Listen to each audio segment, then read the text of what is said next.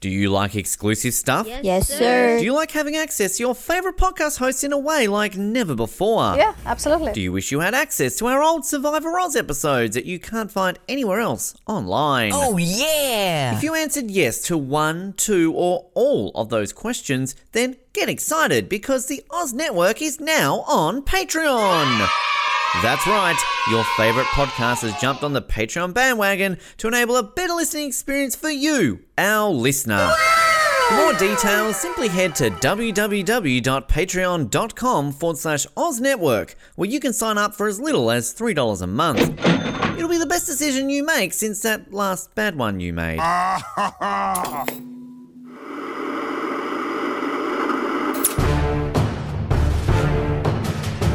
You're listening to the Oz TV podcast, only on the Oz Network. It is the Oz Network coming to you once again for another Breaking Bad episode recap as we move into episode 4 of season 3, Green Light. First aired on the 11th of April 2010. It was written by Sam Catlin, directed by Scott Winant, and let's just say it's kind of better than last week, I guess.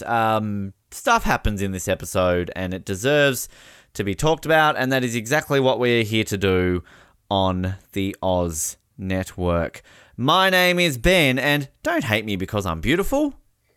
My name is Nick, and I'm not going to lend my name to an inferior product. Well, get off the Oz Network. Come on.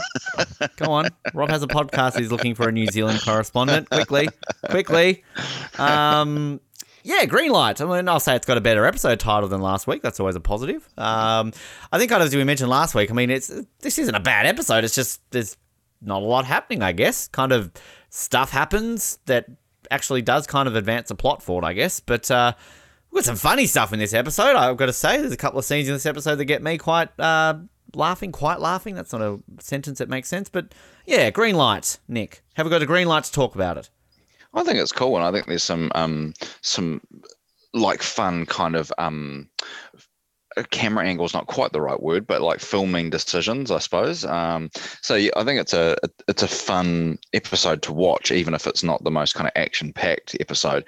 It does feel like this is kind of like our last foray into kind of set up for the season before things really start to take off in the next episode. So if you've maybe struggled with these last couple of episodes, I think there's still plenty to talk about, but it is about to all take off. And I think some of the setup that we're going to get in these episodes, ending with this one, it will be worth it as we kind of head into the rest of season 3. Well, we're going to start off with Jesse getting gas, as in for his RV. I'm confused with this. Why does Jesse not have money? I just want to ask that straight away. Like, is this meant to be something that just Jesse was in such a state when he went out to cook meth that he didn't bring money with him? Because this just seems weird that all of a sudden he goes into this gas station and he's like, I've got no money and I've got no card. Yeah, well, I guess it's a bit like him going out into the desert to cook for 4 days with like one bottle of water or something. Like, he's obviously a bit of a forgetful chap, but yeah, it's not like he's short on a bit of cash right now, right? Yeah, exactly. But I mean, is this meant to be set like just after he's done the cook in the last episode? Do you know, or is it kind of he keeps going back out there, or? Well, I mean, he's made one batch, right? Like when he gives it to Walt, as far as we're aware. So yeah, you would kind of assume this is potentially on the way in or the way out, whatever it is. Yeah, I guess that he's got meth with him, so it's probably on the way back in afterwards, I suppose. We'll go with that. Makes sense. Yeah. So yes, you would think he probably does have some, but I guess he's potentially left his giant bag of cash behind for the day. Well, he goes to pay for this meth. We meet Cashier Girl, as Breaking Bad calls her. Her name's actually Kara. And essentially doesn't have money, but is going to pay with drugs. And she's, I think, basically just in love with Jesse's blue eyes. And they are nice eyes, let's be honest. And she's all like, I smoke weed and all, but I've never done that. Isn't that stuff really addicting? And I mean, I guess like she's going to drive the plot forward when we get to Hank. But look, I've worked retail. If someone's offering me drugs, I'm just going to be like, fuck off. Like, I'm calling the cops on you now. Like, I don't know, Nick, are you that gullible if somebody can't pay for their item? It does seem like a pretty dumb thing to do, but yeah, she's obviously got the hots for Jesse A. Like, does seem to really like him. And like, what else has she got going on? Like, she's standing around with like giant jars of pickles and like pickle juice. Like, why are they so big, those jars? Is that like a thing in America? Yes, it is. I'm not even joking. And you know Americans and their pickles. It's ridiculous. You order anything over there. You order like chicken and rice, they'll put a pickle on it. Like it's just, it is insane the love of pickles they have in that country. And it did translate to Canada too. So I don't get it. So this is legitimately a thing. You see these giant jars of pickles. It's so gross. But yeah, anyway, yeah. So I mean, I think she's just probably just a bit bored more than anything. And like wants to seem like she's cool in front of Jesse. Really, that's well, kind who of wouldn't though? Come on, Jesse's eyes are dreamy. Right, exactly. Come on. And this is a special shout out to Colin. I know he's listening. Pickles are disgusting. Stop eating them. You're Canadian, all right? I know I said it translates into Canada, but you're not as wacky as those Americans. So just stop eating pickles and eat your poutine. That's what you need to do in your country. But also I like the fact that there's like this cop just hovering around and it's just basically this drug deal happening going on there. I like when we get to Saul's office now, we've got this like guy with like a neck brace on and he's just basically like, oh, the discomfort, let's go with this one. And then I just lost Saul like trying to speak Spanish and he's just like, oh, blah, blah, blah, cashier check. This is the first time we get this whole like, oh, if you know of anyone who, even if this debris's fallen on there. I should also mention the fact that Saul's just got this like crate filled with neck braces ready to go. And I'm sure you were going to mention it, but I'm going to steal your thunder by mentioning his lovely fashion here. The purple, I actually really like this purple shirt with kind of like this, grey suit pants and jacket and this green and purple tie. Sure.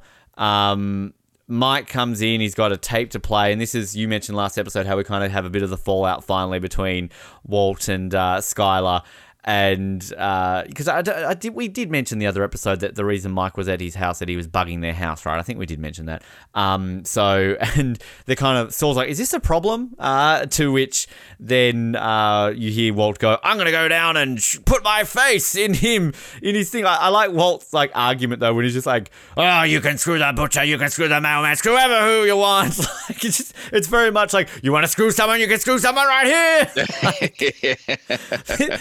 This to me is like what you were talking about last episode about how it's kind of unintentionally funny that Walt's kind of like peeking through the curtains. This to me is unintentionally funny because what does he say, like something about Ted? He's like, oh, but Ted Beneke, that guy is like Walt's speaking for everyone. That's exactly how people react to Ted Beneke. Like, if you want your wife to cheat on you, like, oh, you cheated with blue-eyed Jesse. Oh, well, he is dreamy. Not with like, Ted Beneke. Ugh. But it's just, speaking of the funniness, this is one of these hilarious scenes. I love Walt storming into Beneke Fabrications and basically, I love kind of, he's like storming in, opens already, just kind of walks in casually. It's like, oh, water white for Ted Beneke, please. And we get our desk clerk back again who's just like, oh, he's actually in a conference call. I can wait. Oh, it's going to be a long time. I have all the time in the world. And then I just love this whole sequence of like Ted being like, he's a little shitbag. This is Ted Beneke in a nutshell. Look at him hiding in his little office, little wimp. And I just love Walt. I just want to talk. And he picks up this pot plant and he goes to throw it through the window. I just want to talk. And he's getting like dragged out. He's like, assholes, before Mike comes and sweeps him away. Hilarious. This is the one when you were talking about, I've got your restraining order right here. Like, I was thinking this is the funniest scene, but no, you've sold me on the restraining order thing already. But this scene's great. Yeah, it's really, really funny. I mean, going back to Saul's suit. I don't know if you remember kind of like the massive controversy at the time when President Obama wore a tan suit, and I wonder if this was kind of like around the same time. Like maybe we're just like there's a bit of a tan suit craze going on at the time. Probably not, but it's worth trying to jam that in there anyway. But yeah, no, I do really love this scene, and it's just like Walt can spend probably about, what is it, like 15 seconds pretending to be calm before he just kind of like loses his shit and is like picking up this massive pop plant. And I just love the kind of like, the look on his face is kind of like Skylar comes down the stairs and he's like, what on earth are you doing? And he's just like, oh, I'm just talking to Ted, It's just like it's just, I'm just talking to Ted. Yeah. As if what he's doing is the most normal thing in the world. It is so funny. Like he is just like he's just got this massive pop plant that is just too big and he's just like dragging it around like it's just slightly too big to be kind of like used as this kind of projectile. And then I also love like when he gets dragged outside, and you just see like Mike like drive up in front of him and like just so easily take him out. Just like shove him in the car and drive off. It is just so good. I then love this scene that comes afterwards, this sort of intervention with Sol, Walt, and Mike. Yeah. And basically, Walt works out that his house was bugged. He gets into a fight with Sol. And I just love Sol's reaction. It's just like, oh, you just bought yourself a $10,000 suit or whatever he says. And it's like, Walt's like, you're fired. And I want all those things out of my house. Like, again, this episode is actually quite funny the more that I talk about it out loud. But, I mean, God, that suit, I mean, for as weirdly attractive as that suit is, do we really think it's worth that much? I just also like Mike just kind of sitting there just watching them fight. Yeah. He's just kind of like, typical Mike face. And then when we go back to Walt's house, and I love it when Mike's removing the bug out, and Walt's just like, great, in the stucco, thanks for that. Yeah. And he's like, remove all those things from my house. And is this where Mike's like, these things cost like $800 a pop or something like that? And Mike kind of has a nice line of where he's just like, look, sometimes it doesn't hurt to have somebody watching your back. And then I love, like, as he's just kind of sitting in the car, and Walt's just like, you can leave now. Like, it's meant to be played quite seriously, but like, it's kind of, again, unintentionally funny, I think. And the fact that, and like, I think you mentioned 2 episodes ago when Walt kind of comes across as like a bumbling buffoon. He's almost a bit of a bumbling buffoon all of a sudden here too. Because like, I mean, he's sort of I don't know if it's appropriately correct to say in 2021 a bitch fight between Saul and Walt in his office, and just the way he's trying to throw the pot plant in, and even just this stuff with Mike is quite funny. But yeah, maybe I'll also include the Carmen scene here because I quite laugh at this. Yeah, like this is so weird. We mentioned, I think, at one point last season, like, is Carmen into Walt? Like, this is a bit weird, but basically Walt's just sitting in his class and clearly he's not teaching anything, and so one of the students has gone out to get Carmen, the principal. I do love, if you actually look at the row of students, there's a kid sitting in the front row of this class. I swear he's about 42. He is not a child. Like, I mean, they've not done well with the extras in that one. But Carmen comes in to get Walt and kind of has a conversation. It's like, hey, we're worried about you. What's going on? To which Walt tries to mack it on with Carmen, which I just love the way he kind of reacts to that. And, like, can I say, I talked up the lawyer. I think, and I've talked up how I've fallen in love with Marie. I fucking love Carmen. And no, it's not because of the ass like an onion it makes me want to cry. Thanks for that, Dean Norris. Like, I just love her reaction here because, like, if this is 2021, this is a much different reaction. Walt's going to jail, basically. #me too. Whereas just Carmen's reaction is like, what are you doing? Like, just the way she does it. Then you basically got to see him, like, in the next scene with his, typical box carrying out after he's being fired. But I just also love Walt in the office where he's just trying to make, like, passing conversation with his dog. What is he like? Oh, this is a Scottish Terrier? It's like, oh, no, it's a such and such. And he's like, oh, okay. Like, just... That's how I flirt. I just kind of, oh, you've got a dog, do you? Now come and kiss me on the couch. I feel like I'm all of a sudden talking myself up to liking this episode more than I came into it because, like, I just think this is all hilarious, all this stuff that's happening.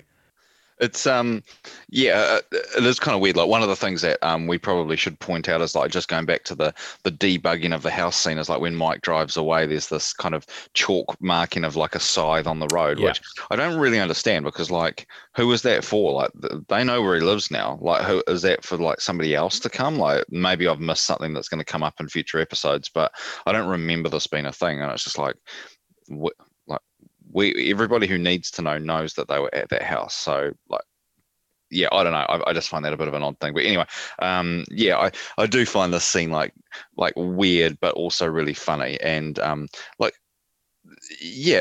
did toy with that idea of, like, does Carmen kind of like have a thing for Walt? Like, and we kind of we framed it in that way, not as if Walt was chasing her, but she was chasing him, and it felt like a weird, like, surely not, because like that, why would that happen? But like even just like the way she's kind of seated on this couch, and like when they go into the office, like if you're having a serious conversation with an employee, you kind of don't sit like that on a couch. And even just the way the shot is kind of framed, it's almost like that they are really, really close to each other. They're actually not, but just the way that the camera angles kind of depicted is almost like that they are like super close, which would kind of, I guess imply a level of kind of intimacy between these two characters, which we've obviously never seen before. So like, I don't think it's like obviously what Walt does is totally inappropriate, but I also don't think it's completely kind of like, I could see how he could interpret it slightly because of the adult stage that he's in. Please don't cancel me.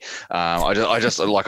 You're basically saying he was unfairly dismissed. Yeah. Okay. I'm not saying she was asking for it at all. I'm just saying here's a question though, other way around. If like Walt was the principal and made a move and then fired her straight away, sexual discrimination. So come on, like it works both ways. Hashtag me too. Yeah, I just think it's quite the way that the shot is framed, and like I think just kind of just kind of like how close they kind of sit on a couch. Like if you're having a serious conversation with an employee, you don't kind of sit together on one couch. It feels like a weird way of kind of doing that.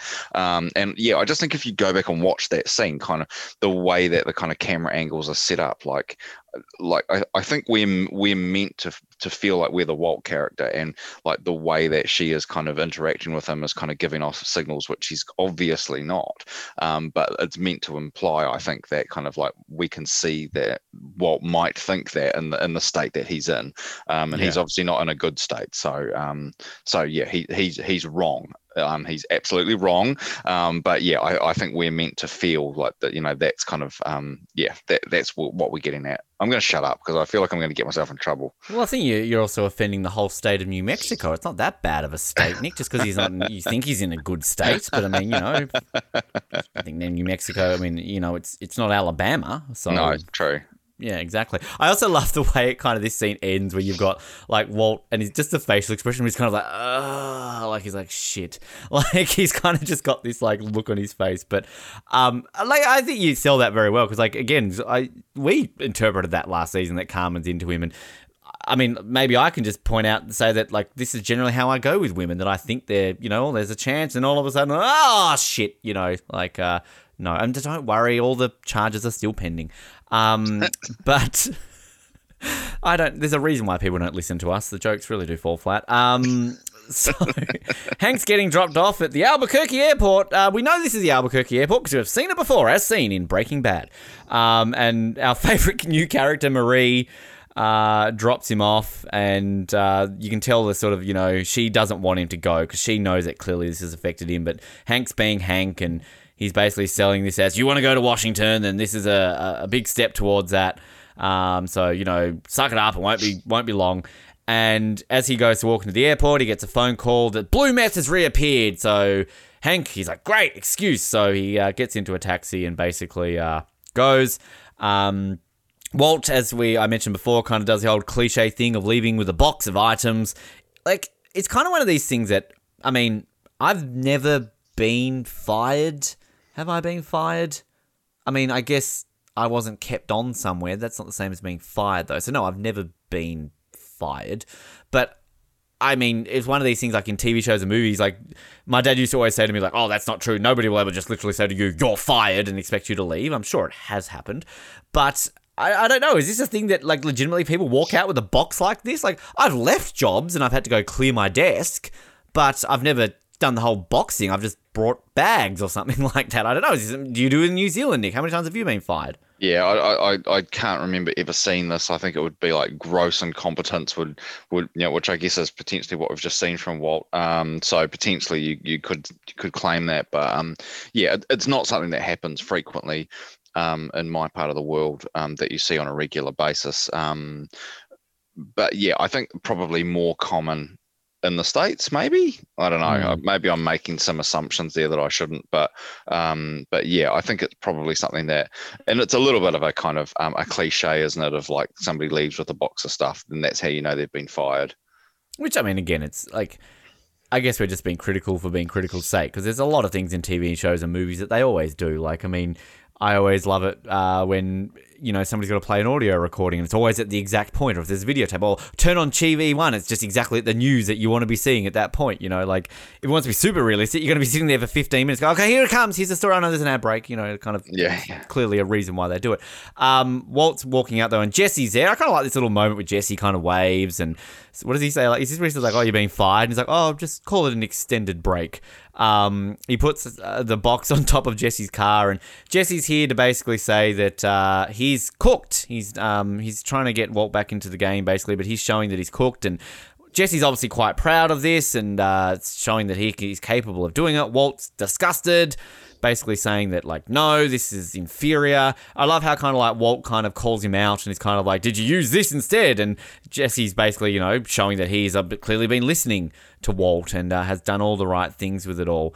And this is another one of these things where I feel like it's kind of a 50-50 split, like, whose side are you on? Because Walt's basically saying, this is my product, to which Jesse's like, well, no, I made this. Like, this is what I did.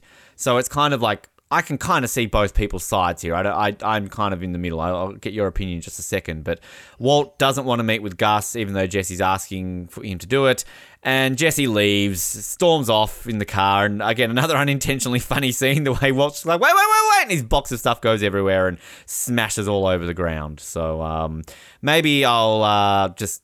No, actually, no, I won't lump the next stuff in because I feel like we'll bag it out more. So, yes, I do like that little like the kind of camera angle, and it's obviously something that Breaking Bad's known for, is finding these kind of interesting ways of you know, using the camera to show things from a different perspective that you might not normally see. And so I like that kind of almost like GoPro-y type, you know, like scene from the car as you see the box fly off. And it's kind of cool because I think most people would have probably forgotten about the box on top of the car. And so it's like, oh yeah, that's right. Which I think is quite cool. So I really like that. Yeah, this interaction between Walt and Jesse is great. And it kind of is the setup there, really. And yeah, I think you can definitely see both sides of it. I think, you know, like Jesse, and they are partners, and that's the thing, like, and Walt doesn't want to accept that, you know, and he especially is unhappy because his side of the partnership is the making of the meth. Jesse's side of the business is to kind of sell the meth, you know, and so basically he feels like Jesse has kind of waded into his territory, and I can totally see that. So like for me, I think probably I can see Walt's side more, but I think actually the way that Walt deals with it, of course, is completely inappropriate and kind of pushes Jesse away, which is, you know, that's what Walt does. So it's not a surprise. So yeah, I think that's kind of where I come down on it, is that I probably agree with Walt, but the way he handles it, of course, makes it a million times worse. Yeah, I see that, but I think kind of where I come at too from Jesse is like Jesse's kind of gone out of his way to do this and also show that he's listened to Walt and show that like he's actually taken something on board and he's quite proud of what he's done. And it's closer to what Walt used to do. I mean, again, it's not like 99, whatever it is, for sure. It's a bit, you know, Walt's calling it out clearly of the flaws, but it's kind of, it's like, well, it's like that father-son relationship where it's almost like nothing's ever good enough for you, Dad. Like, no matter what I do, it's going to, you know, you're going to be disappointed. And it literally is father-son here, because that's where he kind of has that kind of, he actually calls him son here, like in a colloquial way, you know, he's not calling, like referring to him as his son, but he's going to say, oh, you're good at lots of things, son, you know, like he is kind of, you know, using that terminology. So yeah, I think that it's totally an apt thing to talk about, this kind of being a father-son relationship at this point. And I think the important thing too with Jesse is that this season and kind of the storyline, we talked about how he's got really nothing to do, but it's still very engaging. But like, it's kind of, I don't know how you put this without kind of spoiling stuff, but it's like, these are those sort of like almost final innocent days of Jesse. Like, and he's not turning into Heisenberg. He's not, you know, doing what the transformation that Walt's doing, but you know, Jesse's going to get kicked around a fair bit still in this show, and it's kind of like, these are just sort of some of the times you appreciate kind of Jesse almost just being a good guy.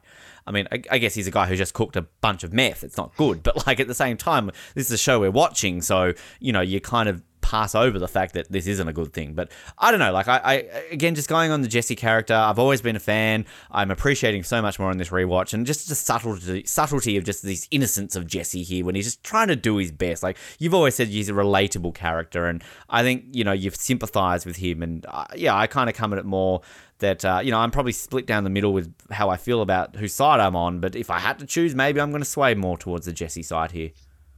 Yeah, and I mean, you do really feel for him of like, he feels like he's really got no other option, right? Like this is the only thing he's ever excelled at in his life is kind of making this drug and selling it. And so even though he's clean, he's kind of stuck in a situation where he has to keep making it because that's the only thing he's ever really succeeded at. And that's kind of a sad thing to think about, really. Yeah, maybe it's just those dreamy blue eyes as well. They're amazing. Thanks, Kara, for pointing them out. Cool. Next scene, Skylar's in another copy room with desk clerk, and then we get Skylar moans. It's not as bad as Julia moans over on Nip Tuck. That's one thing to say, and luckily we don't actually see them actually having sex because I probably would have just turned off this episode. But you see kind of a silhouette, I guess. Well, I think it's even worse than that. Of like, it's actually like the reflection of Skylar in the photo of Ted and his daughters, right. which is really, really on the nose. Like it's a really quite a horrible way of kind of depicting this. So if you were kind of giving Skylar a pass before, it's become a whole lot harder when they kind of use that imagery to do it. Yeah, and then we just get this conversation where Ted asks her to move in, and then basically he's questioning why you left, like, what's Walt, and she's just like, I don't feel comfortable talking about it. Cool. So it's it's just like right in the middle of like we just talked about. This has actually been a surprisingly good episode, and then like just comes to like a screeching halt every time Ted's on the screen. Like it really does. It's like it's almost like they're going at, like you talked about it last episode, how it's like this isn't a show that kind of does these things of like, oh, the cliche wife stepping out on the husband or something like that. Like this is kind of just one of those ones where it's like, oh, remember Skylar? We should really feel sorry for her here. She can't even talk to the guy that she's fucking. Like, oh, like boo-hoo. Like, just no. It's just no. I quite like this next. I love the interrogation. I love this guy. Sort of. I want to call him Dave Grohl. Like it's just. I love it. It's like his name definitely started with an M. Is it Matt or is it Mike? He's like, wait for it. I'm losing it. Wait. It's gone.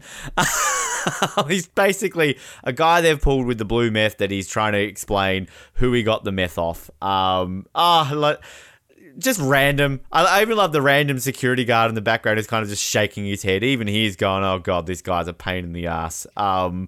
This episode, the more I talk about it, it's actually getting better and better. It's like the Skylar and Ted. Like, it's weird how when you watch an episode and you feel like you're going a certain way, right?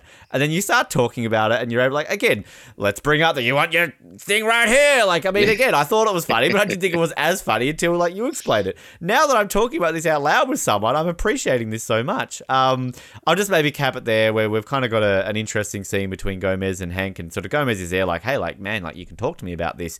And sort of Hank, again, just ever the stubborn man, is basically like, why do people keep asking me this? Like, I've got this to do. Stop questioning me about it. And then sort of gets into the elevator where I assume he had another panic attack. So, yeah, I mean, from funny to serious quite quickly. But this guy's amazing. Dave Grohl. Yeah, I kind of like, I thought of him as being like American Russell Brand, like that kind of look. Yeah, like he's a great look. Like for somebody who's been interrogated for having drugs, he doesn't seem particularly like worried, does he? Like he's quite laid back, really. And yeah, I actually really like the scene between Hank and Gomez because, their relationship is so jokey that, when Gomez is trying to actually have a serious conversation with him and Hank gets so defensive, and actually starts taking it out on Gomez. And I like, Gomez is this kind of background character, like he's not an important part of the show, but you kind of like, you really enjoy seeing him on screen when he's there as we go along through the show. And I don't like to see him kind of like getting pushed around simply because he's asked Hank, I'm worried about you, are you okay? So that kind of just really hit me a little bit. I felt really bad for the guy. Yeah, no, me too. And it's like, again, just praise to Dean Norris because he sells his character really well. Like, yeah. I like just the layers you get to this kind of almost like jokey comedic guy who, like, I know men like this. I know men who like clearly they act a certain way, but like I can't imagine they don't have feelings and yet they struggle to talk about it because, like, again, to play into stereotypes, it's kind of what men are sort of presented with. You're not meant to talk about your feelings. So I think he sells his character really well, and clearly all this stuff that he's faced is really affecting him. And he's going to have some heavy stuff affecting him soon in a couple of episodes as well. So yeah, it's Dean Norris, again, just one of these actors that I think we all constantly talk about that needs a bit more praise. Yeah, absolutely. Totally agree with that. So we've got now Jesse going to see Sol, revealing that he cooked all this meth himself. Jesse wants to meet Gus, which they do meet finally, don't? Yeah, because I did that trivia fact for you that the only one major character Jesse ever is on screen with is Walt Jr. I actually watched a video recently of like an Aaron Paul answers Breaking Bad theories, and one of the theories, somebody brought that up, is like, Jesse and Walt Jr. are never shown on screen together, and their theory was Walter Jr. and Jesse are the same person. Like Fight Club. Oops, yeah, which I do love Aaron Paul's reactions to a lot of those things. Like, it's actually really, really funny. So this is where Mike meets Gus, and I think I mentioned it last week or the week before, when sort of Gus refers to Sol as "what about the lawyer" or something like that, which is, again, I need to refresh my memory on Better Call Saul, because I swear they meet, or maybe this is just some sort of passing line. Basically, Mike's got all sort of Walt's health issues and is kind of showing that they're really keeping tabs a lot on Walt here. And I guess the professionalism of Gus, like, he's very careful who he does business with, and, for the type of guy he is and he's going to be, like, clearly, he's very careful with how he does the business, and sort of mentions here about Jesse, essentially. Like, Jesse wants to cook, and obviously Gus is like, I don't deal with drug dealers. But he then agrees to basically do the deal, which we are going to find out clearly is going to lead somewhere with that. So it's a nice scene. Like, is this the first time we've got Mike and Gus in a scene together? I think it is, isn't it? Yeah, I think so. And it's great little kind of facial kind of eye acting from Gus. We are kind of getting that Giancarlo Esposito, like, we're actually seeing his real kind of acting chops starting to come in here, of like, he's formulating a plan on the go here, on the fly, basically, to be like, well, if I do this deal, and half the money goes to Walt, that's going to piss Jesse off, and it's going to potentially push Walt back into cooking, which is ultimately what Gus wants. So yeah, it's actually just a really cool little plan in order to get what he wants, and it's just like, I just really, really kind of subtle facial acting, which I always am a big fan of. Yeah, me too, and it's kind of just Giancarlo Esposito, again, another great actor that we will talk up a lot, and it's just kind of, it's just a subdued nature that he always has to the Gus character. It's just so good. And it's like, when we're eventually going to get some of the stuff we get from him, it just, because it comes out of nowhere. You're so used to this guy just kind of being so polite and nice. It's just all of a sudden when shit hits the fan, you're like, holy fuck, like, this guy is just something else. So Hank is driving around. He's got a list of names, crossing out, talking to people. Basically, I think they're all starting with M as well, aren't they? And he's dodging phone calls. And then he goes to our gas station with Kara, talks up dreamy Jesse with the blue eyes, and basically gives Hank the big old information that he drove an RV, a Winnebago, and I don't know the kind. And we ultimately find out that the camera doesn't work. Actually, I will say, like, I like this Kara character. Like, it's kind of, I feel like we're always meant to think that she's just a bit dumb and naive and kind of a bit pathetic. She's obviously begging to not tell her dad, and I kind of almost like Hank here, where he's almost like a bit sympathetic with her, Hank basically goes out to the car, sees the ATM. That's Jesse's bank. So if Jesse did have his card, he might have been okay. And then he works out that there's a camera on the ATM. You talk about the great camera shots in this episode. There's kind of this POV shot from the ATM camera. Yeah, that's the one I was talking about. I really love it. I think it's just like, it's really, really cool, because it's kind of just like goes to this black and white, and it's kind of shrunk down to kind of half the screen. Yeah, I think it's just really cool. Really clever. And even the fact that it's also in black and white, like it would be, I guess, on this camera as well. So just really smart camera work. And I love the little line there where Hank goes, bingo, and then he just kind of walks off. So yeah, like, again, Hank investigates. Yeah. Like, I just love Hank on the trail of stuff. Like, I just want a spin-off of Hank and the DEA, like, call it like DEA Albuquerque instead of like CSI or something like that. Seriously, I wonder if they ever thought about doing that as a spin-off, because it would be worth it. I'd watch it. I think there's lots of avenues where you could have a spin-off in this world. I think that the world that they've created is so rich that you could take it in a lot of different directions. So yeah, I mean, it's definitely something that they could think about for sure. I'm literally about to Google this. How many times do they have breakfast on Breaking Bad? Because we're about to have another breakfast, and I really wish we had been counted. This should have been something that we really should have been following up on. ScreenRant.com. If we weren't so lazy, I'd go back and watch from the start again and bring us up to speed. But I am that lazy. I'll watch the commentaries, I'll watch the documentaries, I'll buy the books. I'm not freaking watching this just to go and see breakfast scenes again. So, sorry, listeners, I don't care about you that much. Well, I would say I do, but I'm kind of the same. I'm already into season 4 of my rewatch. So, okay, so I'm ScreenRant.com. There is an article here. Breaking Bad, everything Walt Jr. ate for breakfast. Oh, okay, this is even more exciting. Walt Jr. appears in 53 of the 62 episodes. And they give me a number here. There's a whole list. So, okay, let's quickly count these. 1, 2, 3, 4, 5, 6, 7, 8, 9, 10, 11, 12, 13, 14, 15, 16 times apparently, according to this list. And for those playing at home, he has in episode 1, his scrambled eggs, veggie bacon, and tomato juice. In season 1, episode 2, pancakes, eggs, and bacon. Season 1, episode 5, toast, eggs, and orange juice. Season 1, episode 6, toast and fruit salad. Season 2, episode 4, pancakes, croissants, fruit salad, and a choice of orange and grapefruit juice. Season 2, episode 7, a bowl of Raisin Bran cereal and orange juice. Season 2, episode 10, bacon, eggs, toast in the first breakfast scene, and later in the family ate omelets and toast. And there's 2 in that episode, so add another one to that. Season 2, episode 3, a bowl of Cheerio cereal. Season 3, episode 1, a waffle and orange juice. And in this one, it is eggs and fruit salad. And I won't spoil all the other ones or all the great breakfast scenes that Walter Jr. has. Yeah, I just love this ongoing joke that Walt's having breakfast. It does make me hungry, though. My diet basically does not allow for much for breakfast. So I don't really eat breakfast. But now all of a sudden, I want breakfast. Nick, is breakfast the most important meal of the day for you? The most important question I feel I'll ever ask you on the Oz Network. Nah. Nah. Not really. Not really. It's it's not I guess apart from on the weekend when I might go to a cafe, it's not, or I might be getting up to watch a football game or something. I might have a big breakfast, but generally it's kind of it might be a banana and a coffee is pretty standard, or maybe porridge. That's about it. It's about as exciting as it gets to me.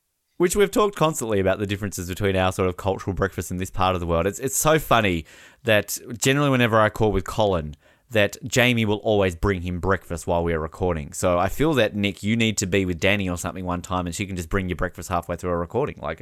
It makes sense, right? Yeah, that would be good. We'll lock it in. We'll get her on to make sure she does that. This scene basically, though, is Junior talking about that donations have stopped to SaveWalterWhite.com. I should have mentioned that before, really, that kind of in the fight with Saul and Walt before, that he said that it's going to stop. He's not longer going to launder their money. I kind of is it Walt when he's just kind of lazily eating his breakfast? Again, unintentionally funny. He's just like, well, I guess some people just lose interest. Kind of look, Skylar's just there. Or as much as I hate the Skylar stuff right now, I do kind of like boss Skylar just sitting there reading the paper. She doesn't give a shit. It's kind of funny. Just such an awkward, tense conversation and interaction between these three, and it's not fun to watch, I would say. Yeah, but this is where Walter Jr. is basically Dad can look after Holly, and Skylar's like, we'll see, because she's obviously been taking him to work. How is she fucking Ted?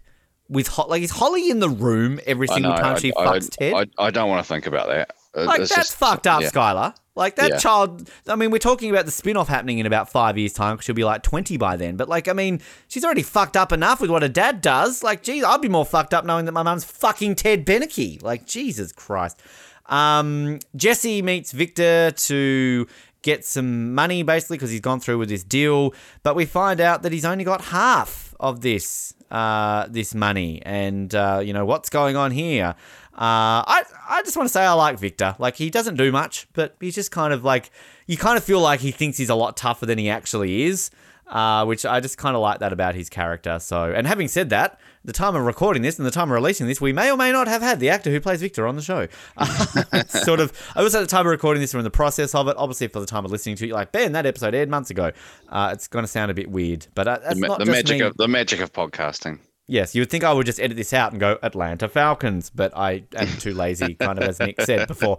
But yeah, Victor drives off, and basically, we're going to find out that Walt's going to get the extra part of that. I'll maybe just lump here Hank in his Hawaiian shirt, talking to the boss of the DA guy here, and essentially he's talking up this ATM, the camera. That they're going to find out what's happening. He's all cocky and like, we're getting close here. And essentially the DA boss is like, look, you're not listening to me. They need you in El Paso. Like, this isn't a question. You're on a plane tonight. Yes or no? And again, like Dean Norris's acting, just kind of just the way he just kind of just like, no. Like, you feel so bad for this guy, don't you? Like, you just feel absolutely horrible. Even though, like, he's so on top of it, he's found this RV, he's finally kind of got pictorial evidence of this, he can connect it all together, but he's just so torn with the trauma that he's suffering. But it's like, you kind of go from, like, Jesse to an underpass. It's a decent scene. I feel like I've undersold it. Like, it's kind of sinister with the shadowy sort of camera work that they've got. It's really, really good. To just Dean Norris knocking it out of the park once again for such a start. And even when he walks out, kind of doesn't say anything, and all his work colleagues are just kind of there and thereabouts. So, yeah, it's a strong little sequence here of scenes. Yeah, I think it's good. I think the Jesse stuff is fun, and I think that's something that's going to get picked up on later on, as opposed to this particular episode. It's just kind of setting up what we'll get in the last scene of this episode. But yeah, I think the Hank stuff is really great, and it's like, Hank's forced to make a decision here. Like, it's either we're going to El Paso. It's a kind of a fork in the road moment for him, really, of like, I can go this way, and seeing, like, without spoiling anything, whatever happens to Hank throughout the rest of the show, there's an alternate reality where he goes to El Paso in this moment, and and things, he has a different kind of story as a result. So it's just an interesting kind of I guess sliding doors moment here, where Hank could have kind of dealt with his fears and kind of gone somewhere else and done something different, and obviously this is not where this show is going to go, but it's interesting to think about that, what may have happened in that world. So yeah, I just think it's a really important moment for the kind of Hank character, and probably a little bit underrated. It's this is absolutely not something we're going to be talking about as a top 5, but I think it is one of those ones that are really important for this particular character. And Hank is an important but not absolute primary character, and sometimes you forget those important moments for him, because a lot of it's kind of lost in jokes or silly things that he says. So yeah, it's a good scene. I enjoy it. I'll argue that there probably will be one scene of this season with a Hank-centric scene, which will probably make our top 5. But I think this scene would make the top 5 if he goes, you want your El Paso's right here! That would make the top 5, wouldn't it? Before I get to this final scene, I've just scrolled to the bottom of Breaking Bad wiki just to look for the song name that we're about to have in this scene. But I didn't realize that they actually have a list of filming locations. So, Nick, if you and I ever do a bro trip to Albuquerque, I feel like we can literally we'll do the tour, but we can do our self-guided tour and just kind of go to, they literally give you the addresses of these places. So yeah, and we go and throw pizzas on the roof. Absolutely. I'm definitely doing that. Come on. Like, I'm warning you, owner of that house. Like, I know you're sick of it, but, It'll be an Oz Network branded pizza. Maybe we will get arrested for it and we will make the news. Like, that's why we call Tom Cruise gay on this podcast, because if he listens and hears that, he'll sue us, and then we'll be the poor little podcast that got sued by Hollywood superstar Tom Cruise, and we'll get listeners. So it's all a secret ploy to get attention. So yeah, we're smart that way. We are. But the last scene...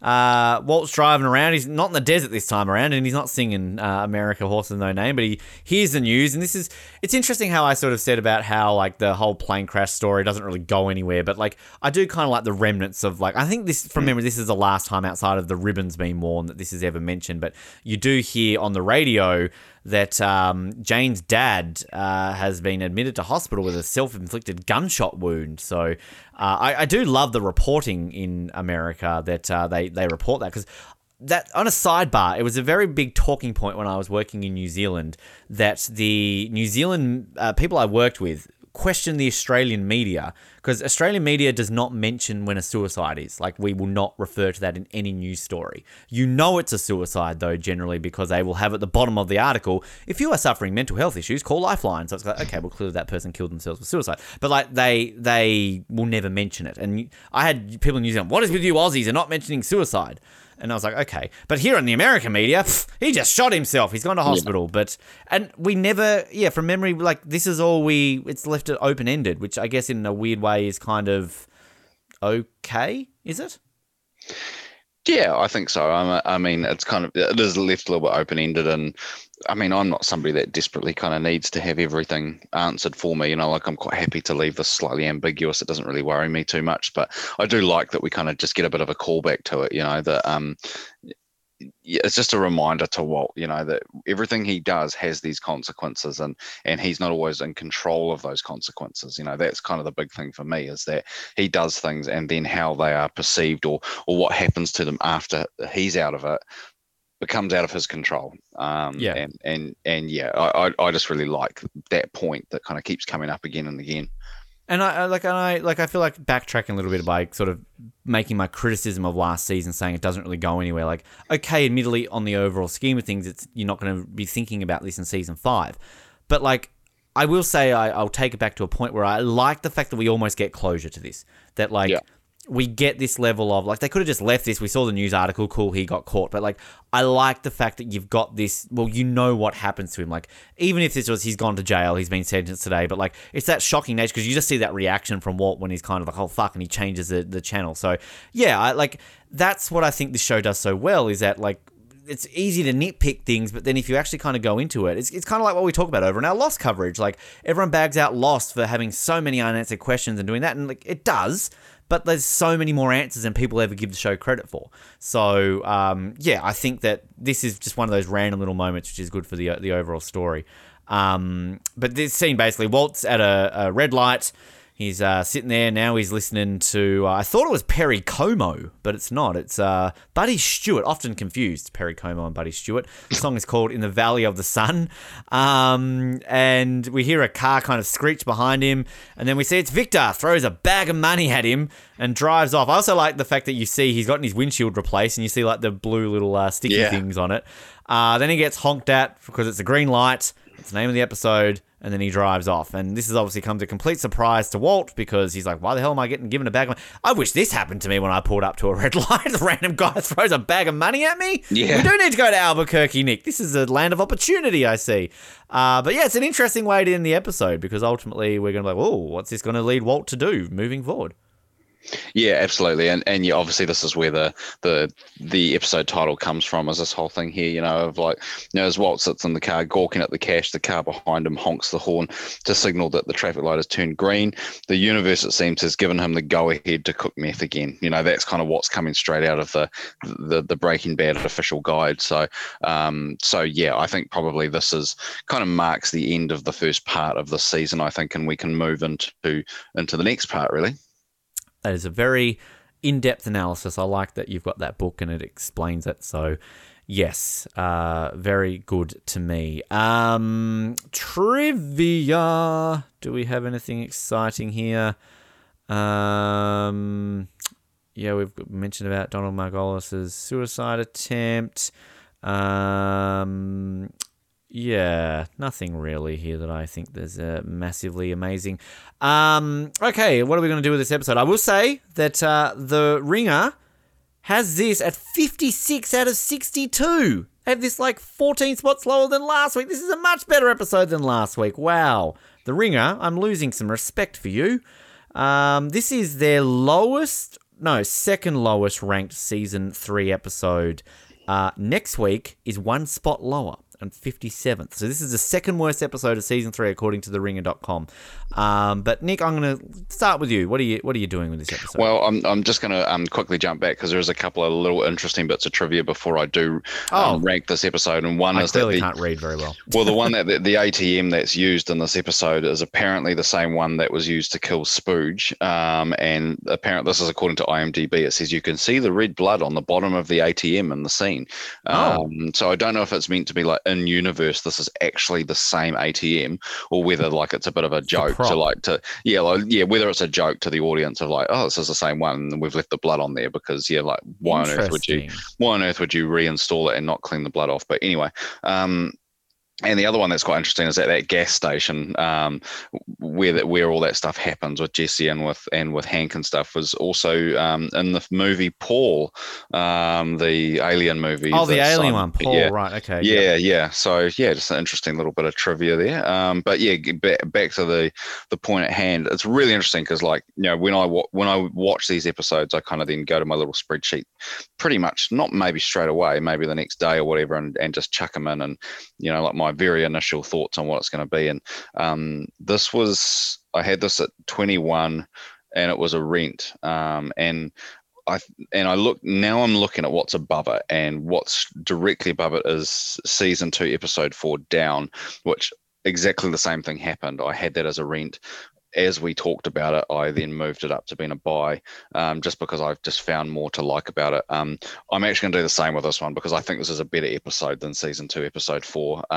So it's actually going to slot up a spot and be number 20. So it's going to sit inside the top 20 only just. I think it's right at the bottom of the buy category for me, but I think there's enough in here to really enjoy. I think there's some cool scenes that you can really get behind, and yeah, I think there's a good mix of kind of funny, but also I just want to kind of like just give a little bit of credit to Dean Norris and kind of the Hank story, because we're not always going to get time to do that stuff. It's going to be more about Walt, and so I think there is some really good stuff here that I really like. And like, when I think back on last episode, and we had all the stuff in terms of the bar fight, I hated it because it just felt like it had really no context behind it, and it just felt like it was a bit shoehorned in. And this feels just a bit more real, that like he's got a good friend that's going to approach him and say, hey, you're all right, and he's going to blow him off and be defensive, and that feels more real to me. So yeah, I mean, maybe my love of the show is affecting me a little bit, and I'm letting this episode off the hook a little bit, but I do enjoy it enough to move it from what was initially a rent in my own head to now a buy, and actually move it up even a slot on my own list so it's number 20. We are smart cookies because I've literally basically done the same thing. I came into this thinking it was going to be a rent, and like I don't often mark them down beforehand because sometimes, yeah, like I do sometimes, but often I like to wait to the conversation, and it's for reasons like this because, I feel that there are definitely episodes where I'll come into and go, this is a great episode, I'm going to put it here, or, this is a shit episode, I'm going to put it here. Whereas, like, this was one where I was kind of like, okay, this, but then ultimately talking about this episode has made it a much better episode for me. Like, it just, yeah, I appreciate it a lot more, which is weird. It's so weird that can be a thing.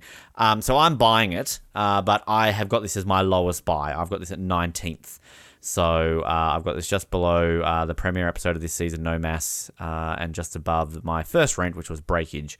So yeah, we're smart cookies because we can converse, and then we can work out that we're maybe idiots from just jumping to conclusions, which makes me really scared for episode 10 of this season. So because I definitely have a very firm viewpoint, having watched that recently, about how I'm going to feel, but maybe it goes the other way, and maybe I will say this right now to Collins and everyone else listening, that like just in the lead up to episode 10, and maybe we'll remind you on episode 9, like watch it and then just read the amount of articles and the videos on YouTube, because like it is the most divisive episode, maybe not of just Breaking Bad, but of television. It's like it's such an interesting episode, and the weird thing is, and I'll spoil this right now, is that I can see both sides to the argument, but I'm firmly on one side of them. Like, I see one side, what they're trying to say. I'm like, it's like Die Another Day. I know it's shit. I know it is a terrible movie, but I can look past the shitness of it and love it and appreciate for the shitness that it is. Kind of like the Oz Network. So, Nick, you've got that. You're from New Zealand. You're from like the country, the Die Another Day of countries. Like, everyone knows it's shit. No one likes it, but people can appreciate the shitness because you feel Lord of the Rings there, right? Yeah, that's rough. Oh, I've offended him. Yeah. Because it's where Lord of the Rings was filmed, and it's not part of Australia. But yeah, I'm looking forward to getting there. We're actually not that far away from talking about it. But as I kind of said a little bit before, I think this is kind of a natural kind of end point to the first act, I guess, of the season, and we're going to kind of move into the next one. And I think like the tension on the next episode is great. And there's a bit of a passing of the guard in the next episode as well.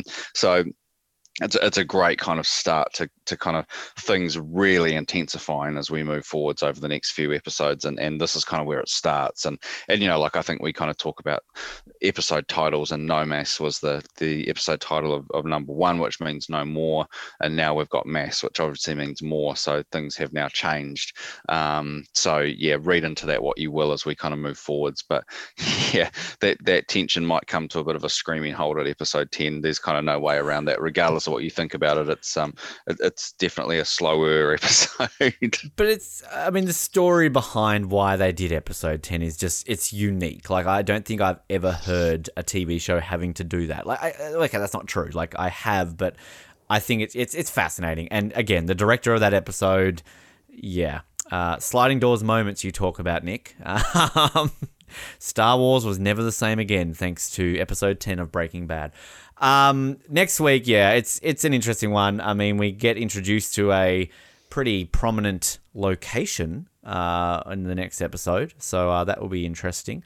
And yeah, I'm glad that one of us learnt to speak Spanish before we started doing the Breaking Bad episodes. That's all I can say. I didn't learn Spanish. All I learned was how to turn the subtitles on. That's all. Clearly, I haven't gotten that far. Yep. So, actually, I've read my notes here. Clearly, I pay attention to my notes. One question I want to quickly ask: when they have Walt after smashing the stuff with Ted, and is it Saul or Mike turned around and said, like, you weren't thinking you could have been arrested? He was arrested like 2 episodes ago, and yet they weren't concerned about that. Is that because they didn't know? Like. Well, I guess they didn't. They hadn't bugged his car. They'd only bugged his house, I suppose. And True. he hadn't quite. And that's interesting. Like when you think about that, when he gets arrested by that cop, it's like he doesn't call Saul. He calls Hank at that point. And so I think that's an interesting thing to talk about that maybe we missed at that point. But yeah, it is interesting that his first call was to Hank. Yeah, better call Hank. Coming soon to AMC.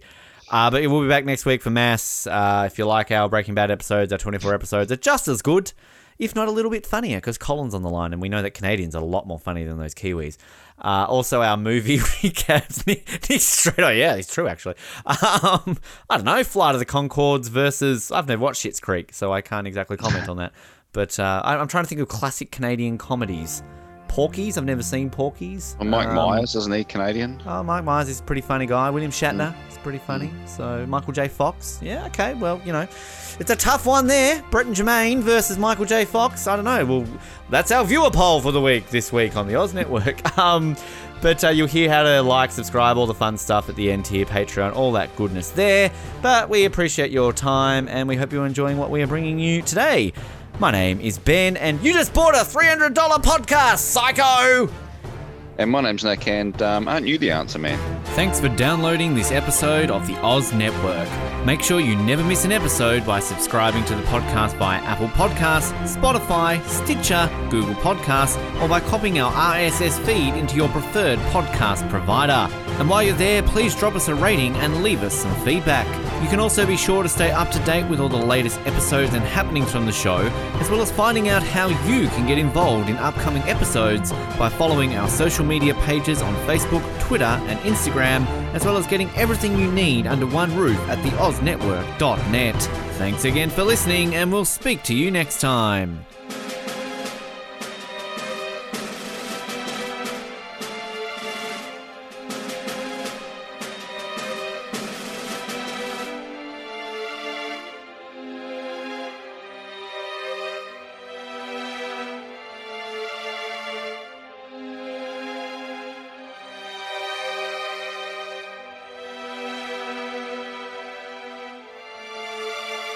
Do you like exclusive stuff? Yes, sir. Do you like having access to your favourite podcast hosts in a way like never before? Yeah, absolutely. Do you wish you had access to our old Survivor Oz episodes that you can't find anywhere else online? Oh, yeah! If you answered yes to 1, 2, or all of those questions, then get excited because the Oz Network is now on Patreon. That's right, your favourite podcast has jumped on the Patreon bandwagon to enable a better listening experience for you, our listener. For more details, simply head to www.patreon.com/Oz Network, where you can sign up for as little as $3 a month. It'll be the best decision you make since that last bad one you made.